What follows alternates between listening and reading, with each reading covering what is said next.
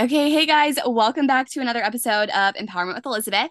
Today I'm here with my sweet friend and successor for my Miss Richardson and Miss Texas title, Lizzie, and she is going to talk a little bit about her platform. So, Lizzie, if you want to give us a little bio.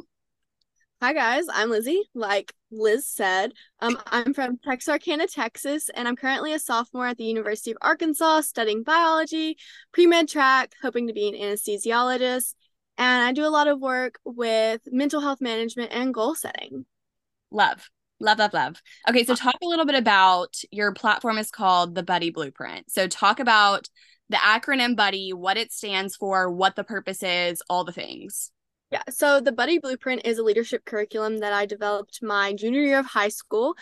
I had gone through my own personal journey and realized there are so many ways to find the power of your potential. And so I was like, I want to make it fun and interactive for kids to be able to achieve their goals and to also learn how to manage their mental health because that's the first step in becoming a leader. And so the acronym stands for Believe in Yourself, Use Positive Thinking, Do Your Best Always, Don't Give Up, and You are not alone. So it's just reminding you that there's always going to be someone that's going through the same things as you. You have to band together, work together.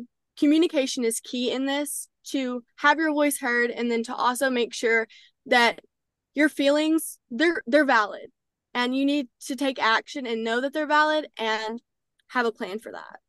I love that. And I feel like that's applicable to literally all ages. That's like something that like I am literally just now like processing through is like how to like accurately like feel my emotions and not be like ashamed of them, which is crazy because I'm literally 23, but it's also something that young kids go through too. So I love that. Why is mentorship essential to school age children? School age children, their brains are still developing, so they're still learning right from wrong. They're taking in the world every single day and trying to make sense of it. And when we sort of step in and give them not constructive criticism, because I don't like to use that word, I call it positive adjustments. That's what I call it when I go to schools, is positive adjustments, because we're trying to learn from everything that we go through. There's always a lesson in anything you hear, anything you see, and anything you do. So it's important for them because they're going to learn from people who are in front of them. They're going to learn from their teachers, they're going to learn from their parents, and they're going to learn from their friends. So we need to make sure it's a positive environment for them to grow and also to flourish and do what they love to do and not to shoot them down, even if you don't think that that's a good idea for them. We need to let them figure that out on their own. I love that. That just builds confidence. I mean, I'm thinking Yeah. back to like my mom's preschoolers and even just like giving them a choice between like something as simple as which type of soap do you want to use today before we wash our hands before a snack? Like that just those little things give kids so much confidence. So I love that. And I also love that you don't use the word constructive criticism because I didn't even realize it until you just said it, but like that is so triggering to me to hear like constructive criticism because usually that means I'm going to tell you something that is actually my opinion and not a fact, but I'm going to phrase it as something that you literally have to change.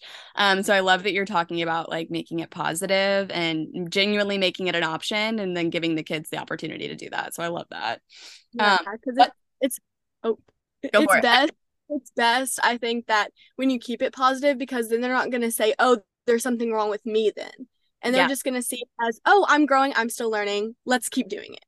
Yeah. Or even just like situational. Like it doesn't have Yeah. anything to do with me. It's just like the situation. This is the best choice to make in that Mhm. specific situation and not something that I need to like stress about every single day and make sure that I'm doing correctly. So, so true.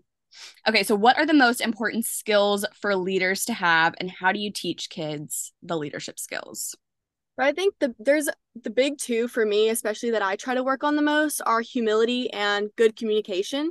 I think when a leader is humble, it shows that they know where they've come and they know where they're at now. And I think that for me, I competed in the Miss America organization for 6.5 years, never won an award, never placed, never won a title. That's over 50 local competitions I just fell on my face at pretty much.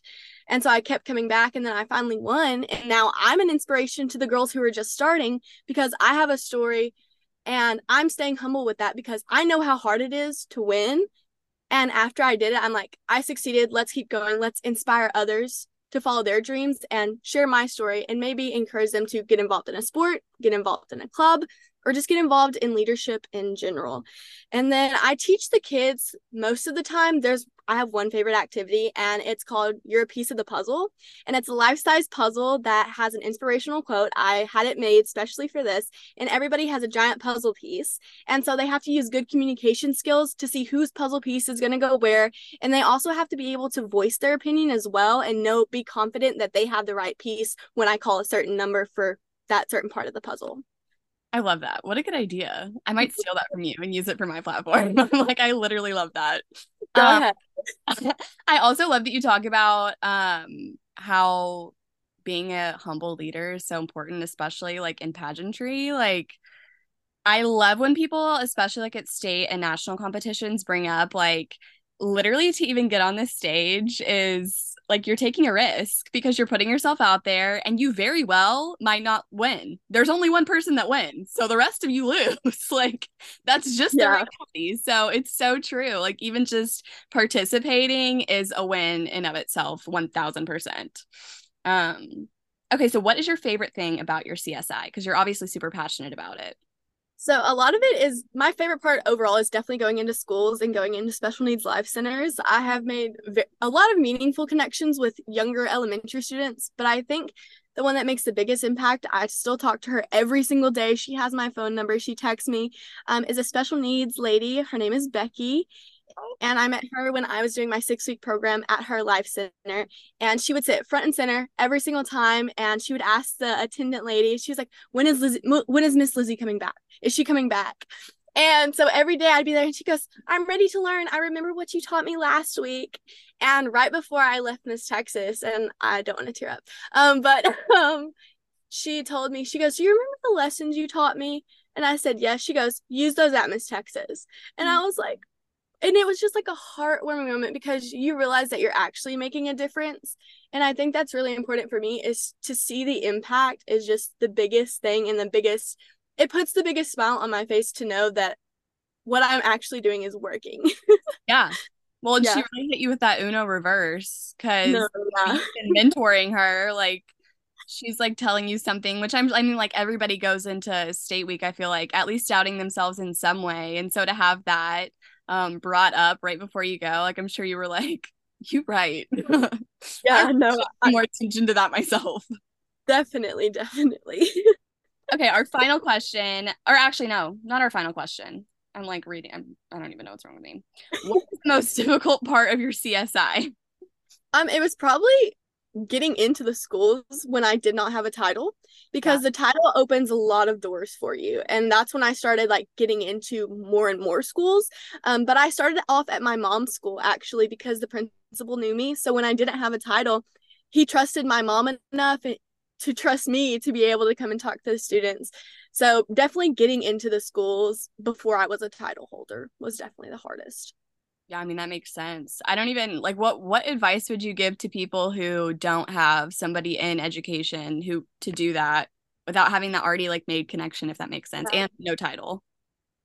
I would say maybe even going back to your school, like maybe going back to your high school, maybe going back to your middle school, because the teachers and the principals, if they haven't left, they're gonna know you, and if you were a good student, they're gonna realize that you can be a role model for the kids, Right. and so. But if it's like another school, I think just openly communicating with them and giving them your resources that you're using, telling them that this is what you've done, this is what I'm involved in, I have references. I think that's a really big thing, and open communication is key for Yeah, sure. I love that. Okay, this that kind of ties us into our actual final question. If you were to give one piece of advice to someone interested in getting involved with mentorship, what would it be? Just start.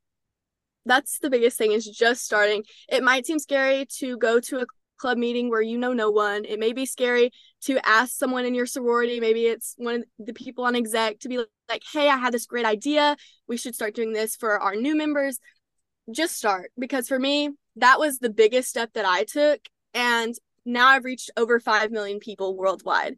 My lessons have been in Uzbekistan, Germany, and the Netherlands. And that would have never happened if I wouldn't have opened up my computer, started a Google Doc, and saying, this is what I'm going to do, and this is what I want to send to people. So just start. That's crazy. And what a good idea too, especially for college girls, like to start with the new members in each year in your Yeah. sorority. I mean, we called them freshman mentors in Yeah. my sorority. So, I mean, what a great place to start. I Yeah. love Because that's how ours was. It was definitely, I'm the freshman Bible study leader, and because I'm very passionate about my faith, and I feel like that's something that going into college, it can get really loosened up because you're not going to church every week if you're not home and you don't have a place necessarily at your college town yet. Yeah. And so I want to sort of give like a little haven to the freshmen that were just as scared as I was coming into it and so unsure. I moved 6 hours away from my home, didn't know anyone. And so it's having that positive reinforcement that they're going to be okay. Yeah. I love it. And they so need that too. Just sweet little freshmen. Love them. Well, thank you so much for being on today, Lizzie. You are the greatest. I just adore talking to you. I mean, seriously, like all through Miss Texas Week and anytime I see you, you are just a light, and I am honored to share initials with you. So thank you so much, and I will see you guys on our next episode. Bye, y'all.